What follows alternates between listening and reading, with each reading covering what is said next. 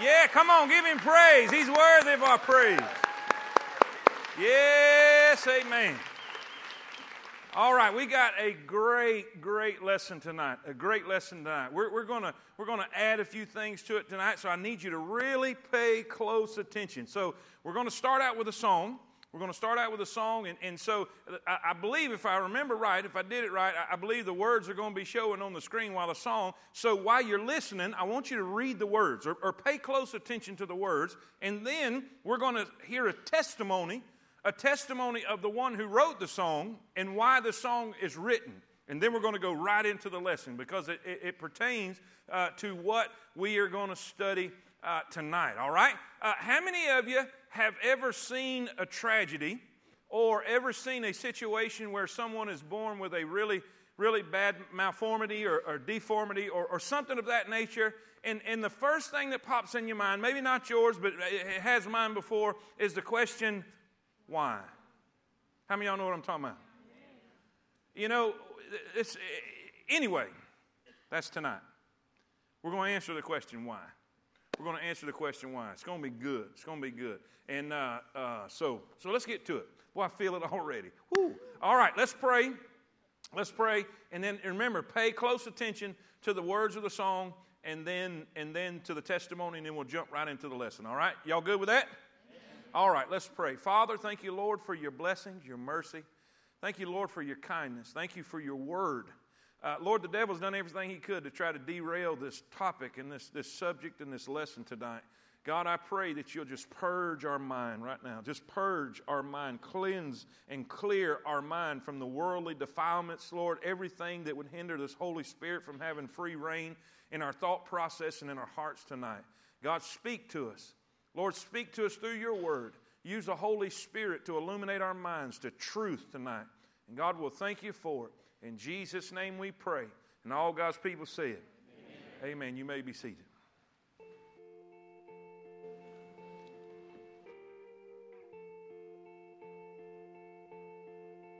They say sometimes you win some, sometimes you lose some. And right now I'm losing bad. Stood on this stage night after night, reminding the broken it'll be alright. But right now, I just can't. It's easy to sing when there's nothing to bring me down. But what will I say when I'm held to the flame like I am right now?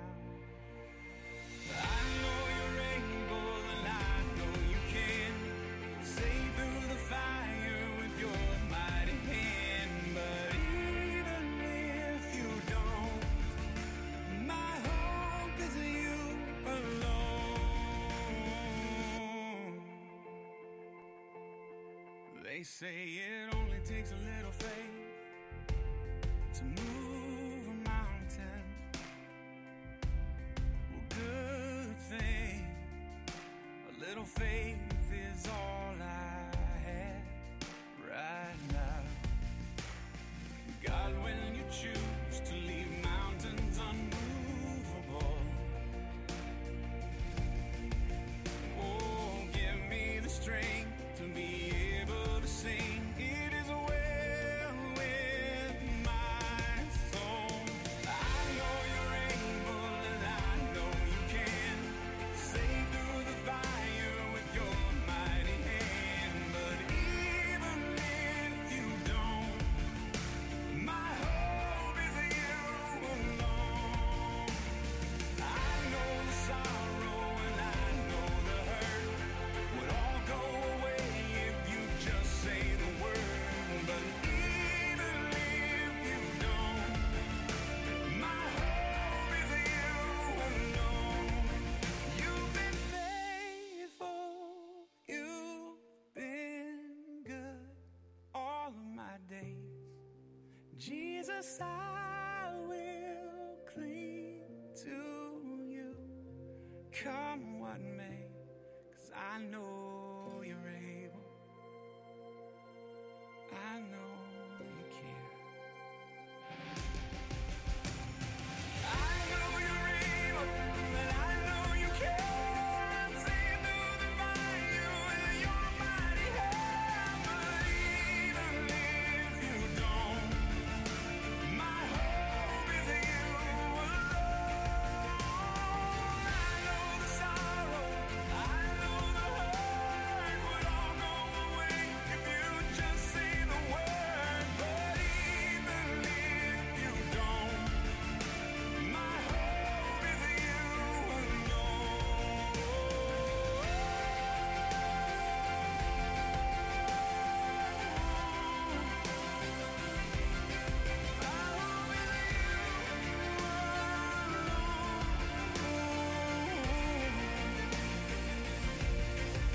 It is well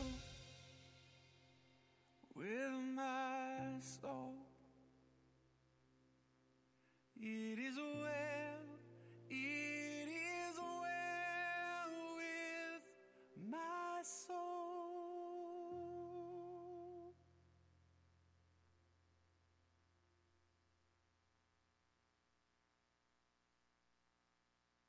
A lot of our songs, for me, as writing the lyrics, they come out of really hard times of life experience. You know, Imagine was written a few years after my dad passed away with cancer. Bring the Rain was after my son was diagnosed with diabetes when he was 2. He's now 15. Homesick was after my brother-in-law was killed in a car accident. Hurting the Healer was when my cousin was a firefighter killed in the line of duty. And it's all this tragedy.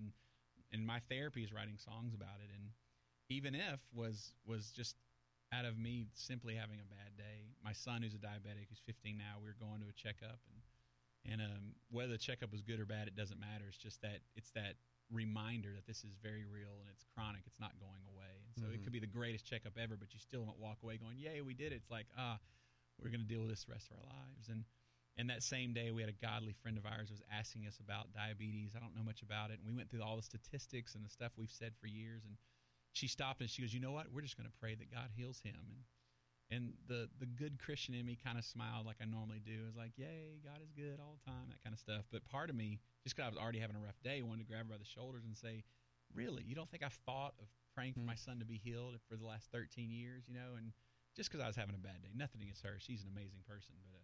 But it was tough. And I, for whatever reason, I was going to, Tim Timmons is one of my dearest friends, and I was going to his house to hang out, and I don't even know what we were meeting about, but we sat down, and I just unloaded him in tears like I'm having the worst day, man, and this lady doesn't even know, and she set it off, and Tim, for those that don't know, lives with cancer. He has this weird, rare cancer in his blood that they say, "Man, you could live a day or 20 years. We don't know what to tell you. We don't know why it's not, you know," and I think it's totally a God thing, but I forgot who I was talking to, and I was telling Tim, "You don't even know what it's like to have a chronic illness, man. It's so hard." And he was just kind of grinning at me, that goofy grin, and we were in a studio, so he started playing piano like he was like Yanni or something, like background, like lounge music. I thought he was mocking me, and he was just hearing everything I was saying.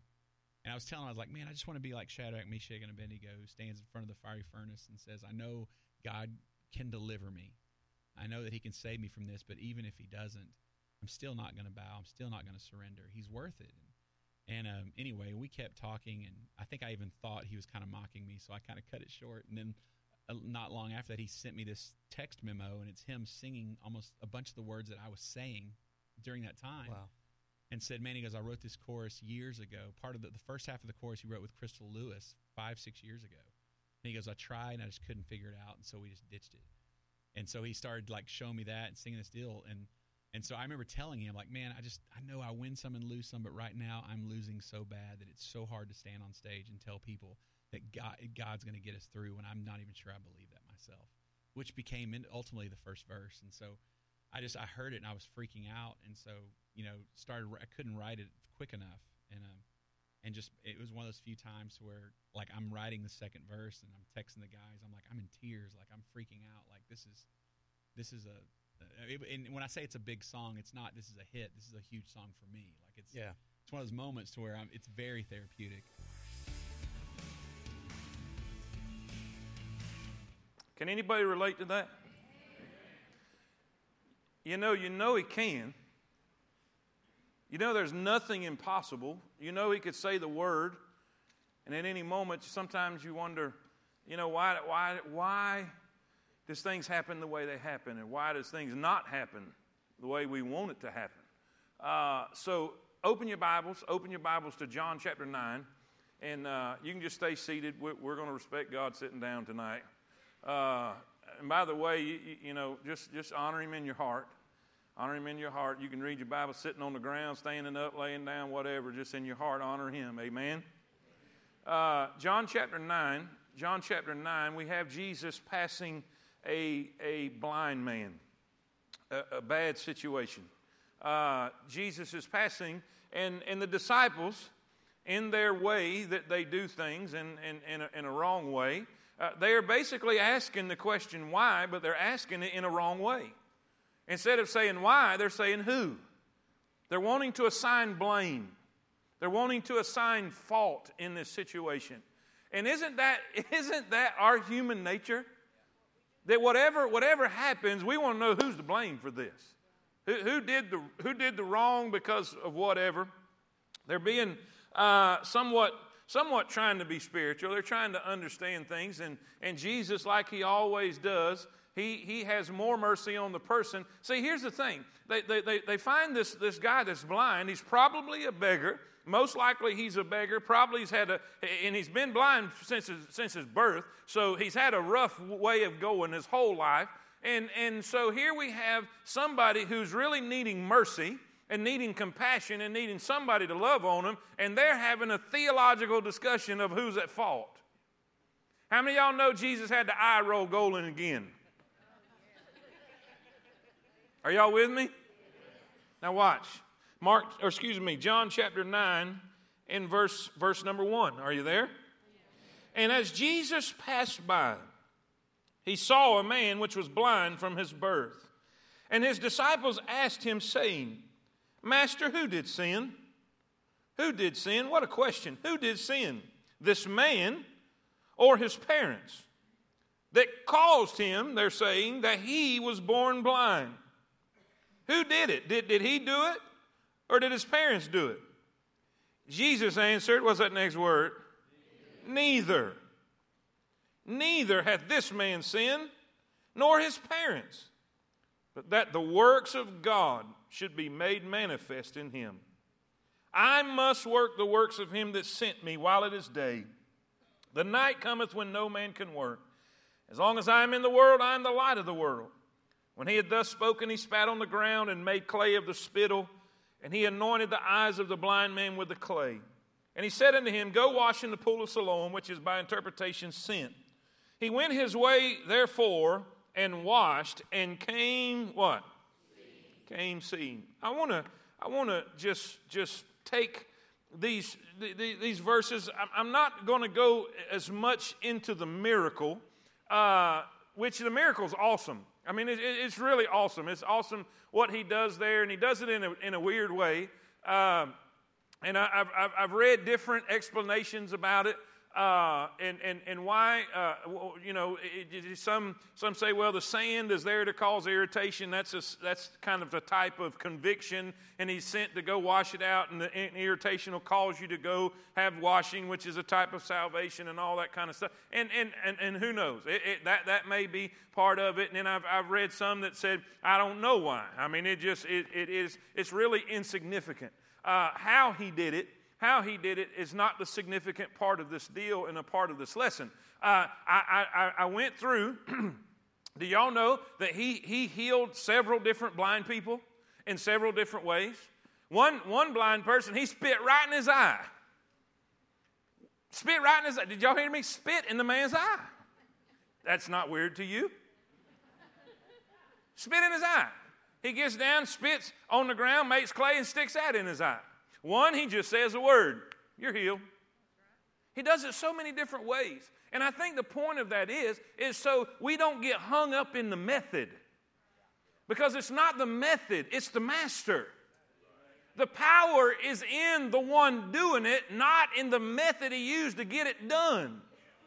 How many of y'all know we have a tendency to worship methods? We worship Sunday school. We worship a certain type of worship, a certain method, and Jesus doesn't want us to get hung up on that jive. None of that stuff.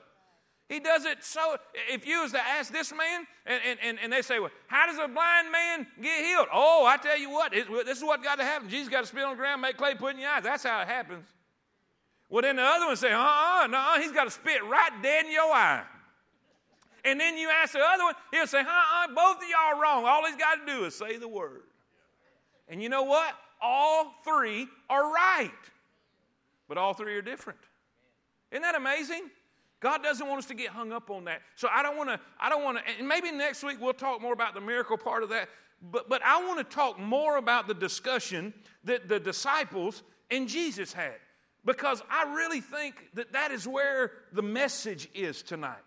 This is what God wants us to know tonight. And I'm telling you, I don't know who's here, and I don't know who needs to hear this, but the devil's done everything in the world to try to stop this, so this is going to help somebody. I know this is going to, it helped me.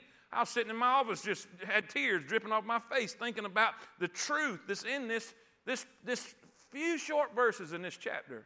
Here we see Jesus, he's walking, and he's had death threats. They tried to stone him in the chapter before, and it's possibly right near the time that this takes place. And so here we pass this man who is broken, who is in need, and his disciples ask him a theological question. They're trying to decide who is in the wrong here, who messed up, who's the guilty party to cause this sin. Well, three things I want to share with you tonight. Number one, let's look at the first one. First, I want you to see this, and we're going to dig a little bit. First, I want you to see this. Number one, I want you to see a basic trial. A basic trial. Now, we use the word trial. How many of y'all know the terminology, trials and tribulations? Y'all know what I'm talking about? So when I use the word trial, you know I'm talking about a difficulty, a tragedy, a hardship, a difficult situation. And you say, preacher, I don't see blindness as a basic trial. But guess what? It was. It was very basic in that day. It's prevalent today. Blindness is real today.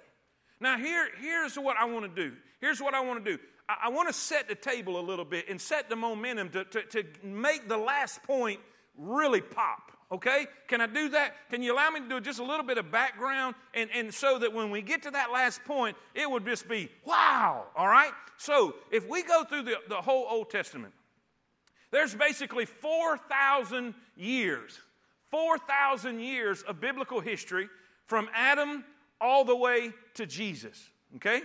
That's a lot of time, would you admit?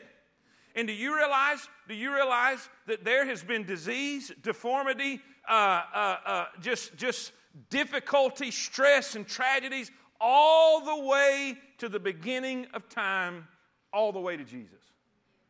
Blind people everywhere.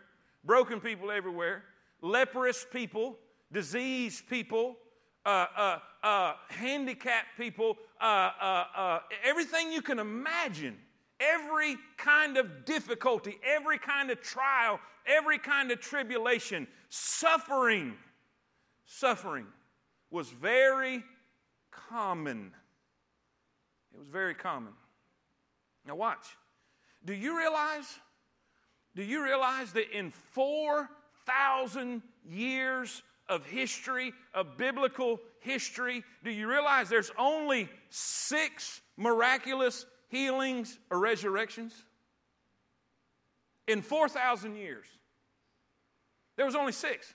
3 healings. One was naming the leper.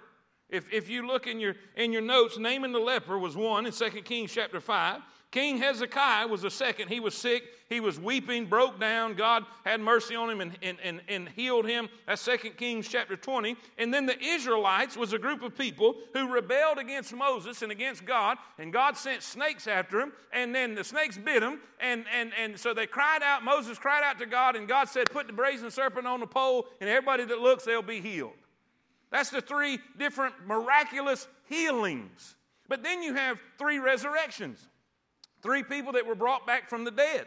Here in 1 Kings chapter 17 was the widow's son that was resurrected. Then the Shunammite woman's son, the great woman, in 2 Kings chapter 4. And then there was a man There was a man that was thrown in the tomb of Elisha, and he landed on Elisha's bones and come back to life. It's in there. But do you realize in 4,000 years, only 6 miraculous healings, 3 of them were healings from sickness, 3 of them were resurrections from the dead. What am I getting at? Sorrow and suffering was very common, but healings and miracles were so rare, they were basically non-existent in the Old Testament. The whole time, how many of y'all would agree that God was moving in the Old Testament? I mean, it was a hotbed of religious activity and religious momentum and movement. God was doing all kind of things. But isn't it a crazy thing that there was really not that many miracles? Not that many healings? 6 in 4,000 years? Here's what I want you to write down. A, here in this basic trial, I want you to write down a curse pronounced. A curse pronounced. A curse pronounced. Where are you getting at? Look in your notes. Genesis 3. Genesis 3:17. It says in verse 17, and this is after the sin. This is after man disobeyed God and rebelled against God, and Eve took the fruit and gave it to Adam. Adam took the fruit. He said, Adam, what you doing? Oh, it's that woman you gave me. Eve, what you doing? Well, it's that snake that tempted me. So he starts with the snake, and he curses him. Some commentators believe that the snake used to have legs, and so now he's got to crawl on his belly, but either way, he's cursed, and there ain't no doubt snakes are cursed. Everybody hates them, amen? If you like them, you're weird. Just saying. Just saying. All right? So the snake is cursed, the physical snake, the body of the snake, and Satan is cursed there, because that was at that moment you had the first messianic promise, when he said the seed of the woman, which is Jesus, will bust your head. Amen. So then we move to Eve, and Eve is cursed. The woman is cursed with conception and the sorrow in childbirth. Ladies, was he right about that? Oh, yeah. Amen. Pain, difficulty, suffering from that whole deal. And then as we move on, we see Adam. Adam, he was, and by the way, when you're reading this, understand, Eve was deceived, but Adam disobeyed. Adam was responsible. Adam was the one. So here's what we have. Genesis 3, verse 17. And Adam said, because thou hast, and unto Adam he said, this is God speaking to Adam, because thou hast hearkened unto the voice of thy wife, and hast eaten of the tree of which I commanded thee, saying, thou shalt not eat of it. What's that next word? Cursed. Say it again. Cursed. Cursed is the ground for thy sake. In sorrow shalt thou eat of it all the days of thy life.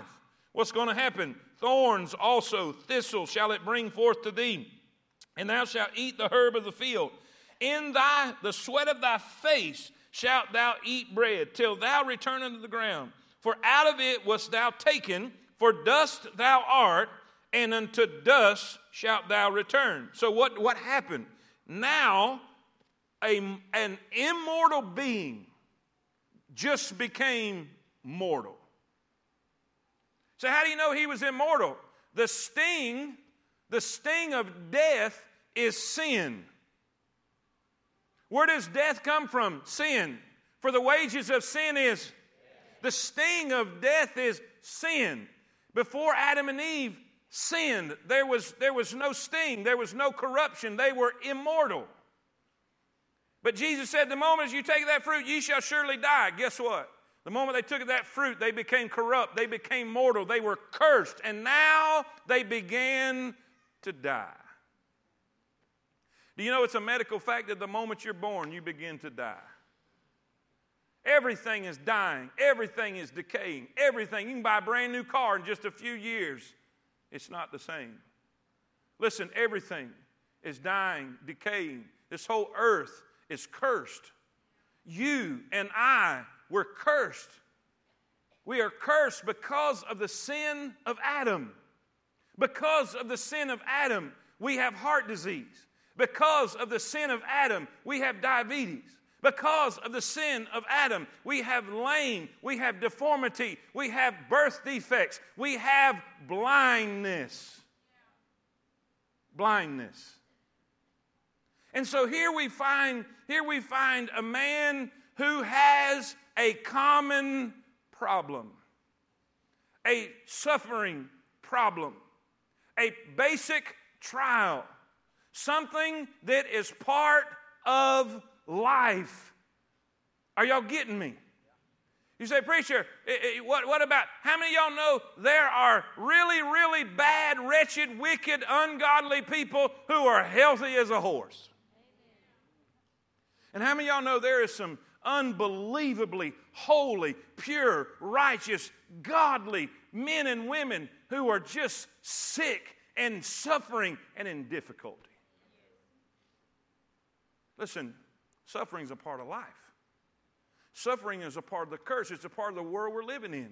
The thorns, the thistles, the bugs, the fleas, the ticks, the stickers, the weeds that you got to pull out of your garden. All of that is life.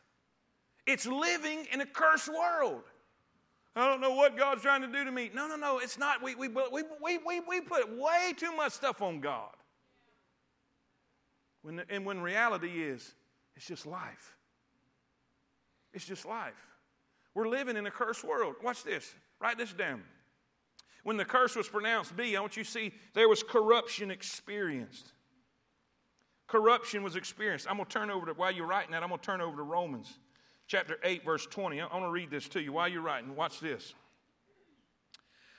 Romans 8:20 says this, for the creature was made subject. That's me and you. We were the creature, the creation. For the creature was made subject to vanity, not willingly, but by reason of him who hath subject the same in hope. Because the creature itself also shall be delivered from the bondage of corruption into the glorious liberty of the children of God. For we know that the whole creation groaneth. The whole creation groaneth. The whole earth is groaning. Everything you see, the earthquakes and the fires and the hurricanes and all of these things, is the earth groaning under the curse. For we know that the whole creation groaneth and travaileth in pain. Travail, y'all know, ladies, y'all know that's the birth pains. Those things that are coming regularly and more intense, closer together. The whole earth is travailing in pain together until now. And not only they, but ourselves also, which have the first fruits of the Spirit, even we ourselves groan within ourselves, waiting for the adoption, to wit, the redemption of our body. What is it saying? We're dealing with corruption. We're dealing with sickness. We're dealing with diabetes. We're dealing with heart disease. We're dealing with this suffering. We're dealing with the curse till Jesus comes. We're dealing with difficulty. We're dealing with problems. We're dealing with tragedies. We're dealing with a cursed world and a cursed society and a cursed body until we get our brand new body. Preacher, what are you saying? One day, this body's going to go in the ground mortal, but it's going to get up immortal. It's going to go in the ground corrupt, but it's going to come up incorruptible. Somebody say amen. But right now, I got to wear glasses. Right now, we got to take insulin. Right now, we got to take blood pressure medicine. Right now, suffering and sorrow and difficulty is a part of life from the curse. From the curse. Now, you say, why are you doing this? You got to get that. You have to understand that. I am so aggravated that there are so many churches and groups that preach a bad theology. And that's what we're going to get to in the next point. A bad theology that says that if you're right with God, everything's going to go right. That if you have enough faith, you're going to have favor and you're going to have prosperity and you're going to have blessings and a brand new car and all this kind of junk. And so what happens is we're trying to figure out where my faith is. Because I'm broke and walking sideways. And my back hurts.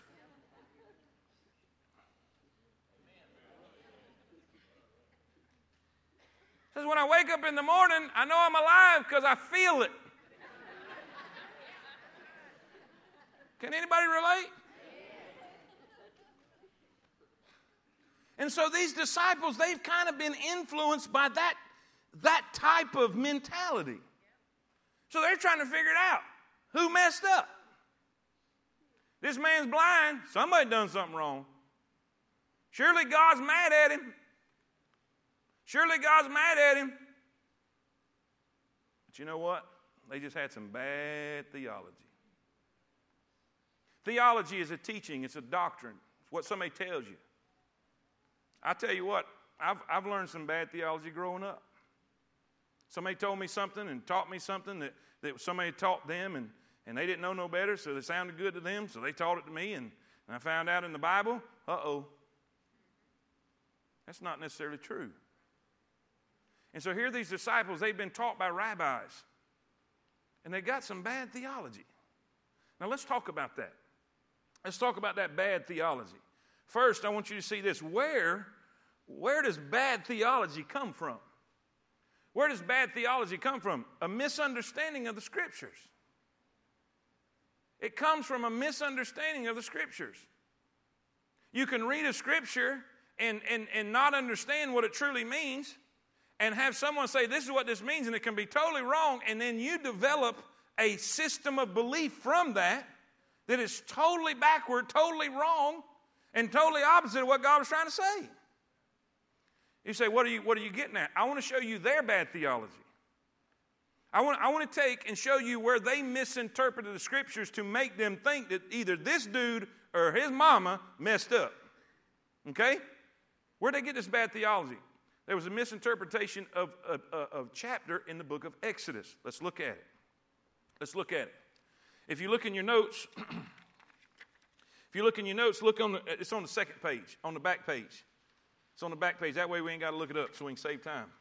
Oh, mercy. We got to hurry, guys. I got a lot I want to show you. Exodus 20. This is the source of where they missed it. And so they started teaching it wrong. Okay? Exodus 20, verse 4. Thou shalt not make unto thee any graven image or any likeness of anything that is in heaven above, or that is in the earth beneath, or that is in the water under the earth. Thou shalt not bow down thyself to them, nor serve them. For I, the Lord thy God, am a jealous God. Here it is. Y'all paying attention? Visiting the iniquity of the fathers upon the children, upon the third and fourth generation of them that hate me.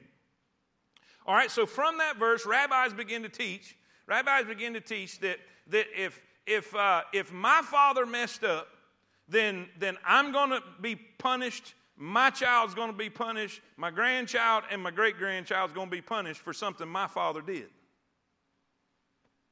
That's not true. All right, let me explain this verse, and then I'll show you and prove to you that's not true. What he is saying here, he said the fathers. Anytime you see the term fathers in this particular thing, he's talking about the leaders of a generation, the heads, the leaders of the generation. In other words, if we was to use this application, we're talking about in America, we're talking about Congress, and we're talking about the president and the representatives and the Senate and all these people that are leading. And what he's saying here is you better be careful what you do. You better be careful of the things you do. You better be careful of the decisions you make, because this thing won't turn around in a couple generations. Now, how many of y'all know we're paying for now some stuff that went on in the 60s? The sexual revolution, this freedom revolution, this progressive movement, this liberal agenda that began, man, we're seeing the fruit of it now. And this is an amazing revelation that you can't turn this stuff around overnight. You have a president that's been as president for a certain period of time. Man, if he's there a certain period of time, the stuff that they put in action and the decisions they made and the things that come about, it takes a long time to get that stuff fixed. And that's what he's saying. This is an overall. This is for people, not individuals. This is not consequences to an individual. He's talking about a people, a group. But what they were teaching is that, hey, if you mess up, guess what? Your kids are going to pay for it. That's why they were saying, did his mama mess up? Did his mama mess up? Because if his mama messed up, that's why he's born blind. Because what is he doing? He is paying for her failure. You say, well, I've been told that. I've been told we need to break generational curses. Bad theology. Bad theology. I've heard people having prayer meetings and anointing with oil to break the generational curses in their household. That's not even biblical. It's not even there. Let me show you. Watch. Ezekiel 18. Write it right in your verse, right there underneath. The word of the Lord, Ezekiel 18. The word of the Lord, verse 1. Are you there? The word of the Lord came unto me again, saying, what mean ye? He's saying, what are you doing? What mean ye that ye use this proverb concerning the land of Israel, saying, the fathers have eaten sour grapes, and the children's teeth are set on edge. What's he saying? The fathers have done something, and the consequences are on the children.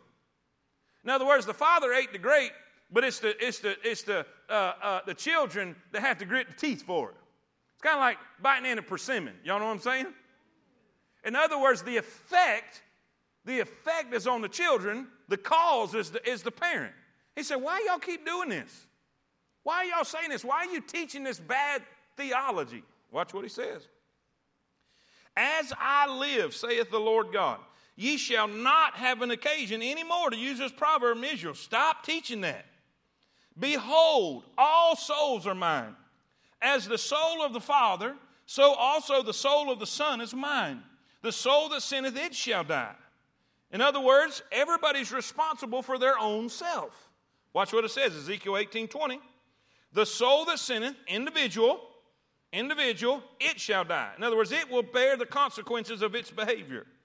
The Son shall not bear the iniquity of the Father, neither shall the Father bear the iniquity of the Son. The righteousness of the righteous shall be upon him, and the wickedness of the wicked shall be upon him. In other words, my Father will deal with the consequences of his behavior. I will deal with the consequences of my behavior. Does this make sense? But guess what? Because of bad theology, because of bad teaching, these disciples are standing in front of a poor guy that's blind, and they're trying to figure out if his mama did something and him having to pay for it. Now, can y'all see bad theology here? Why? Because there was a misunderstanding of Scripture. Not only a misunderstanding of Scripture, but today we're seeing this a lot. We're seeing a manipulation of Scripture. I see fellas all the time that have an agenda and they want to say something, so they try to take a Scripture to twist it to say what they want to say to back up their agenda. I've seen them. Start out and read a verse, and then here they go. Wide open. I just want to mind the Lord. And they start with something that don't have anything to do with the verse they're in. Or they take it so far out of context. Y'all with me? How many of y'all have heard the phrase, or you've seen, you can make the Bible say whatever you want it to say. But you can if you keep it in context. Y'all with me? But bad theology is terrible. Bad theology is terrible. Because this is what it'll produce. It'll produce a weakness of faith. Because when you tell people, if you have enough faith, you can be healed. I had a group of charismatic people in Tennessee that was telling my cousin who was eat up with cancer. Eat up with cancer. She was not going to make it. And they were constantly telling her, if you just had enough faith, if you just had, man, there ain't a person on this planet had as much faith as she did. And she's in heaven. But guess what that did to the faith of those that kept hearing that? Well, if I have faith, why ain't I getting better? Now see, here's the thing. Bad theology is terrible. It's terrible. Bad people are well. And some good people are sick. That doesn't mean they don't have faith. Guess what it means? It means they're living in a cursed world. That's all it means. Now, there was basically two things that they were taught wrong. One is that the children would have to pay for the sins of the parents. And then the second thing was this, that suffering is a direct cause of sin. In other words, if something's going bad in your life, you messed up somewhere. You're paying for it. How many of y'all remember Job and his friends? Job and his friends? And y'all remember? Y'all remember? Read your Bible, people. What happened? Job, there was a conversation between Satan and God behind the scenes. Job was an upright man. He feared God exceedingly. He not only gave sacrifices for his own sin and his own self, he went ahead and gave sacrifices for all his family too, just in case. Y'all with me? He was an upright man who feared God and eschewed evil, is the verse. And Satan, and this was all about God. This was all about the glory of God, whether God deserved worship or not, or whether God deserved this kind of attention. And he said, well, take what he has. And the devil said, you ain't nothing. You ain't nothing. The only reason he does worship you, the only reason he does serve you, because you blessed him like you did. Man, if you giving him all that stuff, you got to bribe him to worship you. He said, take what he's got. And Satan took everything. His finances, his family, everything that meant anything to him, he took it. And you know what he said? The Lord giveth and the Lord taketh away. Blessed be the name of the Lord. Naked came I into this world, naked shall I return. Oh, that wasn't enough for the devil. The devil said, I tell you what, that's fine. But you know what? Skin for skin, man will curse you to your face. You mess with his body, you mess with his health, and I tell you what. He said, all right, have at it. You can touch him, but don't take his life. You cannot take his life. And he struck Job from the top of his head to the bottom of his feet with sore boils. And he was in pain. It didn't matter whether he's standing, whether he's sitting or laying down or standing on his head. He was in severe, extreme pain. And think about this. The Bible says he sat in the ashes. He would take broken pottery and cut them sores to try to find relief. So, preacher, what do you mean them ashes? You know what he did? He didn't have any cattle to bring to God anymore. He didn't have a lamb. All of it was taken from him. He had nothing. So he went and sat in the place that he offered the sacrifices of God and said, I don't have nothing but myself. Here I am. Wow. So he's an awesome guy. But watch. His friends came to him. His friends came to him. And they said, all right, fess up. You might as well fess up. You ain't never going to get better until you get right with God, because God's punishing you. You know, they had that same bad theology. There has got to be something wrong. You have got to done something wrong. There ain't no way that God would do this to somebody if everything was right. Now, let me ask you a question. Was everything right in Job's life? Yes. Did he technically do anything to deserve any of this stuff that happened to him? Not one single thing. But guess what bad theology did? Bad theology turned his own friends against him, saying, hey, you've done something. Listen, bad theology is terrible. Two things that's going on with these disciples. Two things. His parents must have messed up. That's why he's this way. No. Or did he mess up because surely, because he's blind, he done something to make God mad. And guess what? Both of those are wrong. What did Jesus say? What word did Jesus say?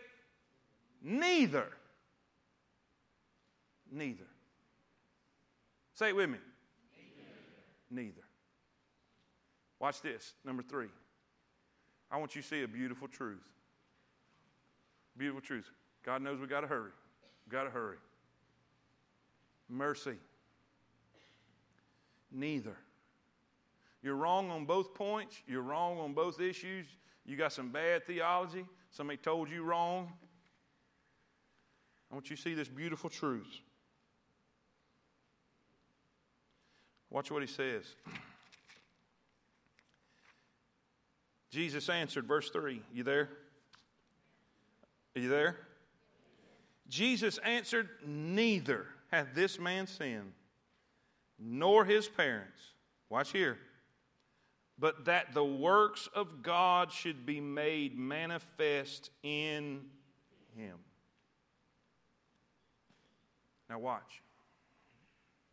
I made a big deal about those lack of healings and miracles in the Old Testament on purpose. They were so few to the point that you might as well say they were not there.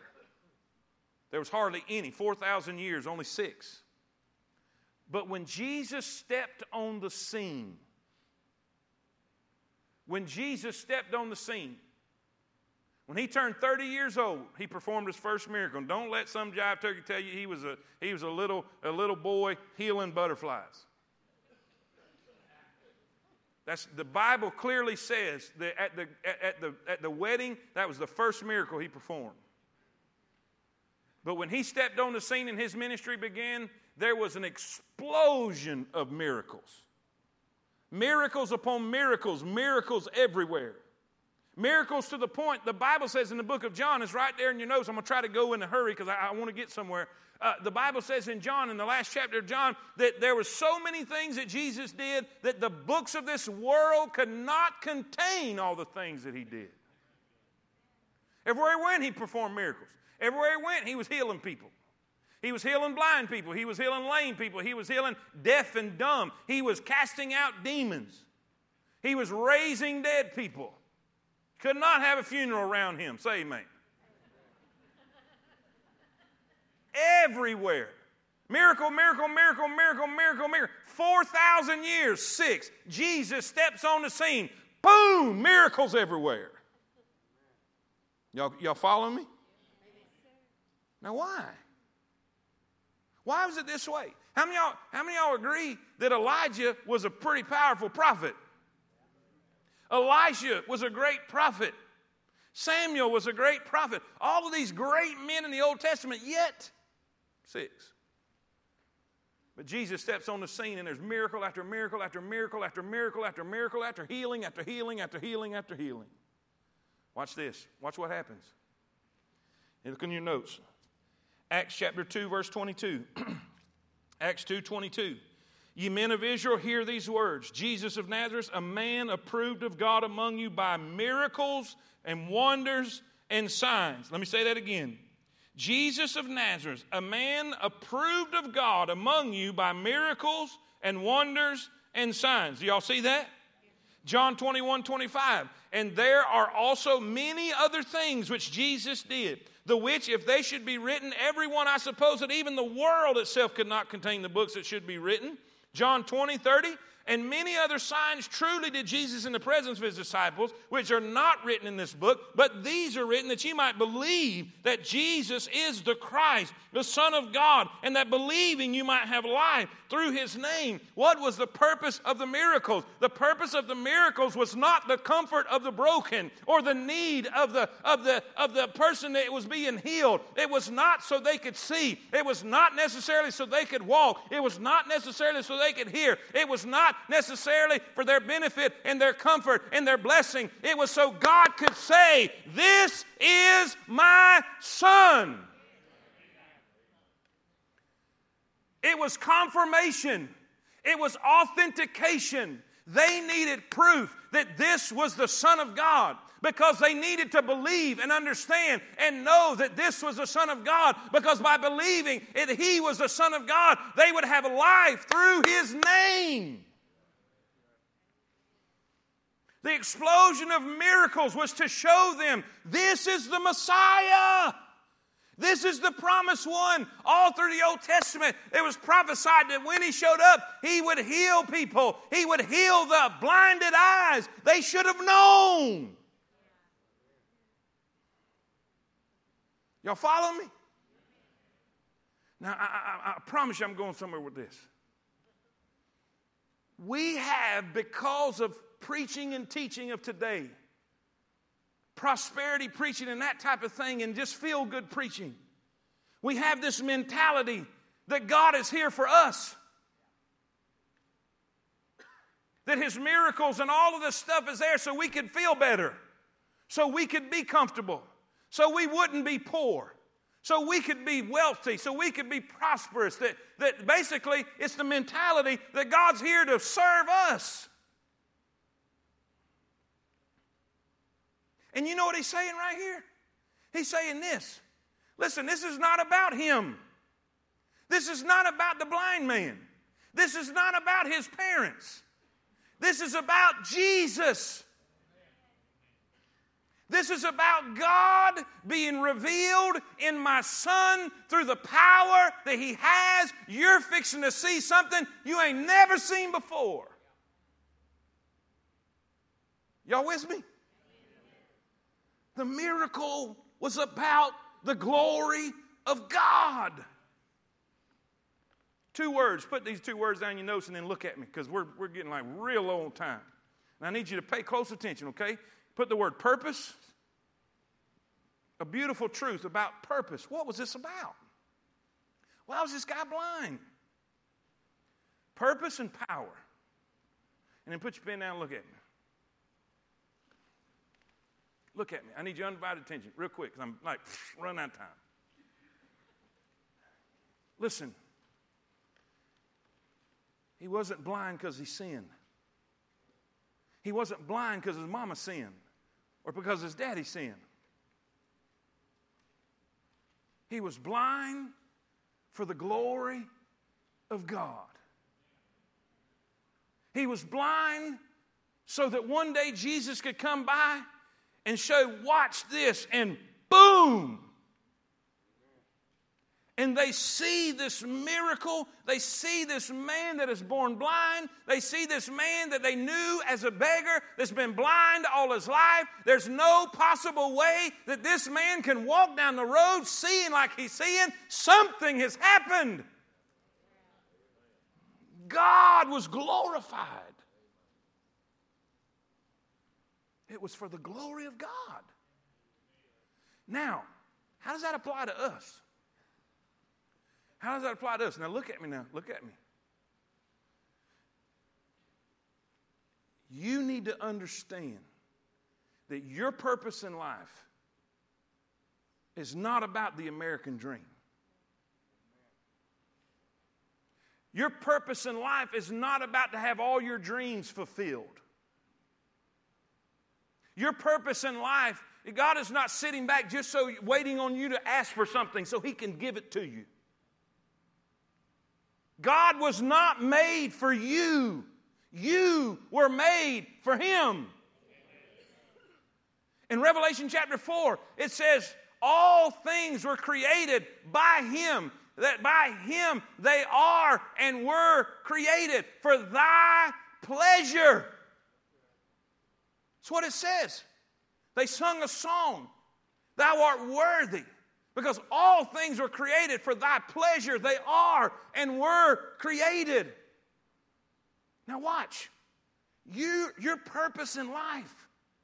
Your purpose in life is to bring glory to God.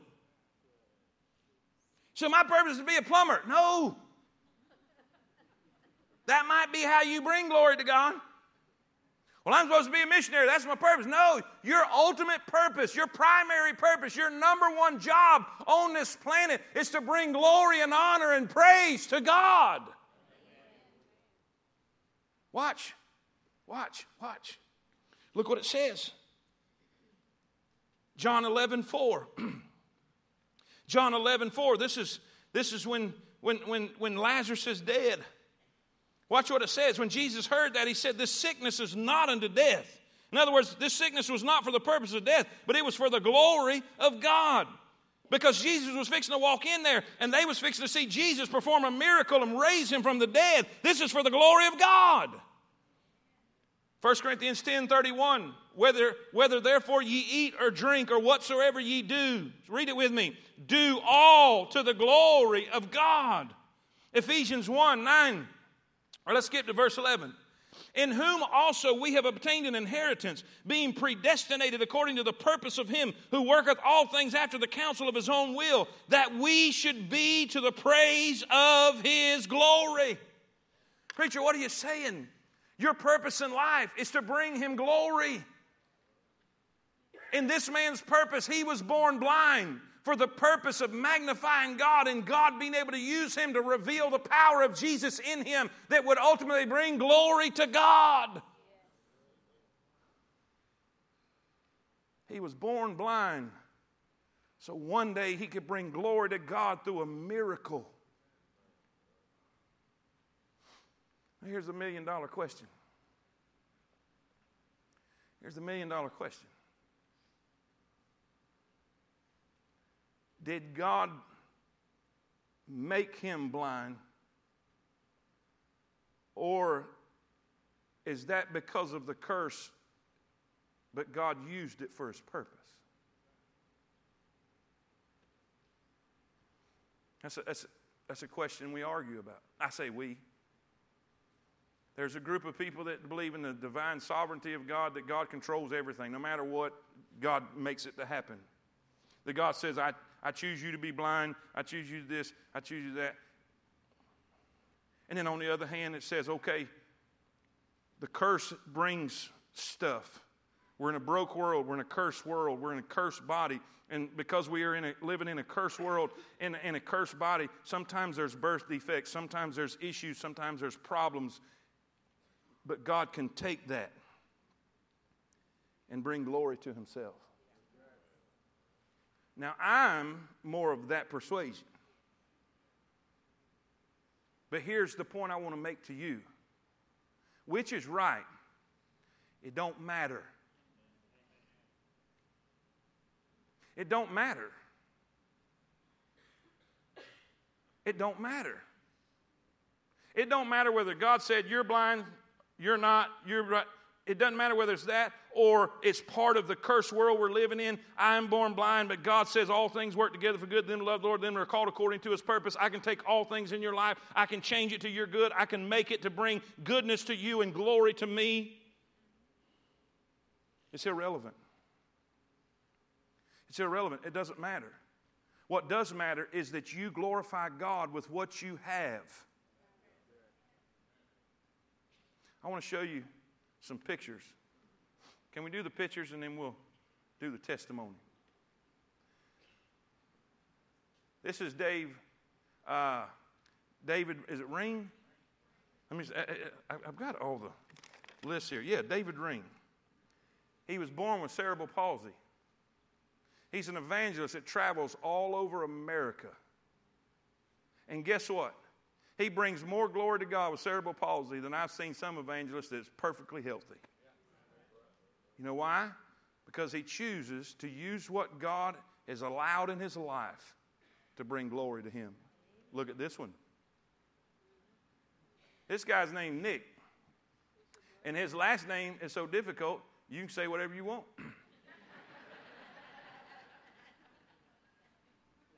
He's born that way.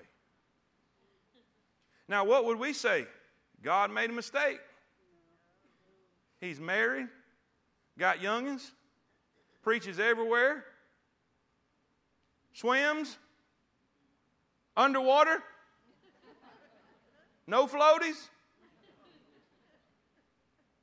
He preaches like crazy and brings glory to God and preaches to thousands and seeing people saved. Look at this guy. His name slipped my mind. Clay Dyer. Clay Dyer. He's a professional bass fisherman. And yes, he can cast it and reel it in. But guess what? He's got a testimony that you're going to hear. Look at this next one. Now, the first three were born that way. The first three were born in a trial, a suffering. This guy is Dave Reaver. He was in Vietnam on a PT boat. They were firing on a bunker, and he had a phosphorus grenade in his hand, and a sniper shot the phosphorus grenade and exploded beside his head. Blew this part of his skull off. They said it blew a cavity in his chest to the point you could see his heart beating. They said that he had so much phosphorus on him that he burnt through. If you know what the phosphorus is, that's just highly, highly, highly, highly heated, and it burnt through the cot that was carrying him. opened him up on the surgeon's table, and he had phosphorus on the inside, and when the oxygen hit it, it caught fire on the surgeon's table. Burnt beyond recognition. His wife comes in. Has to look at his chart to see that it's him because you could not recognize his face. Kissed him and said, I love you and I'll be there forever. He, with tears in his eyes, said, honey, I'm sorry I'm not good looking anymore. She said, don't worry, honey, you never was. That's his testimony. He said he saw the wife of the man who was in the bed beside him in the Veterans Hospital while they were recovering. And the wife came in and took the wedding ring off and laid it on his chest because she just could not bear. And the guy died. He decided, I'm not going to go through that. Before his wife came, he said, I'm going to pull the medicine, and I'm going to just kill myself because I'm not going to let that happen. He pulled his food instead of the medicine. He said, all I did was get hungry. Unbelievable testimony. Preaches and sees thousands. He goes to war-torn countries where war has ravaged people, where y'all seen him, where they just go in with machetes and cut arms off and cut limbs off. I could go and witness and I wouldn't make much impact, but he step off the plane, he can relate to him. But you know what, all these people, they see God through their pain and their suffering. I'm going to hold that. Clay Dyer's got an awesome testimony, but I want to tell you one thing, because I got to give you this. I know we're over time, but I got to give you this. The pearl is the only natural gem on the planet. It is produced in a living organism. A grain of sand or bacteria or anything of that nature will get into an oyster shell, and it will embed itself into the side of that oyster. And that oyster has a gland that produces nacre. Nacre is what produces the shell. The oyster produces, and he makes his own shell. Well, what he will do, he will continue to coat and produce that nacre and coat that pebble or that grain of sand, because it's causing excruciating pain. Excruciating pain. And it will, in trying to get relief from the pain and the suffering, it will coat it with that nacre and coat it. Every time it hurts, it will coat it and coat it and coat it and coat it and just keep coating it and coating it, trying to get relief. And as the layer upon layer upon layer upon layer upon layer of that nacre is produced on that grain of sand, a pearl is formed. The more pain, the more layers. The more layers, the larger the pearl. Now here's the thing. How many of y'all have seen an oyster shell? An oyster shell on the inside, if you see it, it's kind of translucent. What happens is those layers are produced in such a way that they reflect light. And what gives it its value is the amount of layers that's on it gives it the ability to reflect that much more light. And the reflection of the light is what gives it its value. But the reflection of the light comes from the amount of layers that's upon the pearl. The amount of layers that's upon the pearl is the amount of pain that the oyster experiences. So the more pain, the more layers. The more layers, the more reflection and refraction of light. The more light that is reflected, the more valuable it is. Preacher, what are you saying? I'm saying this. Every human being has a responsibility to reflect the light of God. And sometimes the pain that we go through, the suffering that we go through, the difficulty that we go through gives us the ability to reflect God and God see. Listen, these people that I just showed on the screen, people can see God in them in incredible ways like probably not many in this room. And it's not because of their character, it's not because of their personality, it's because of their suffering. There's a young man right back over there. Right back over there. His name's Andrew Winfrey.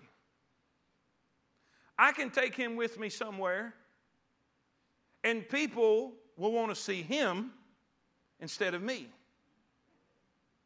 And it's not because he's handsome, because I'm better looking than he is.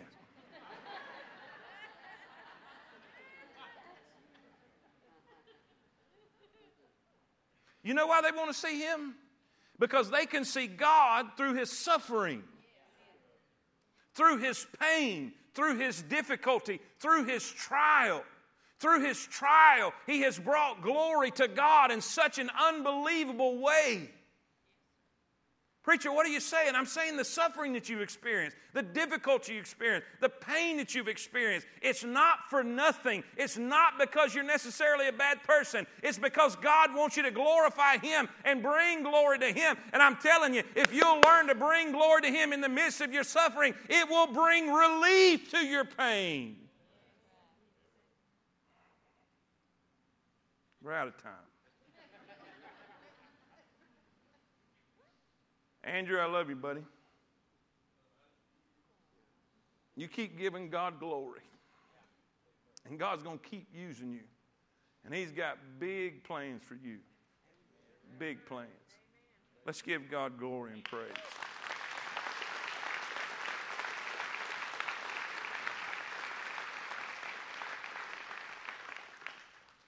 The next time you experience suffering, pain, difficulty, let's not ask the word why.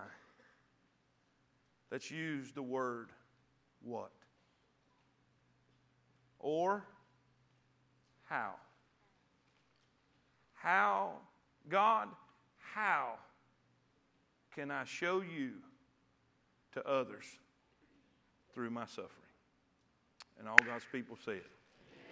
Father, thank you for your word.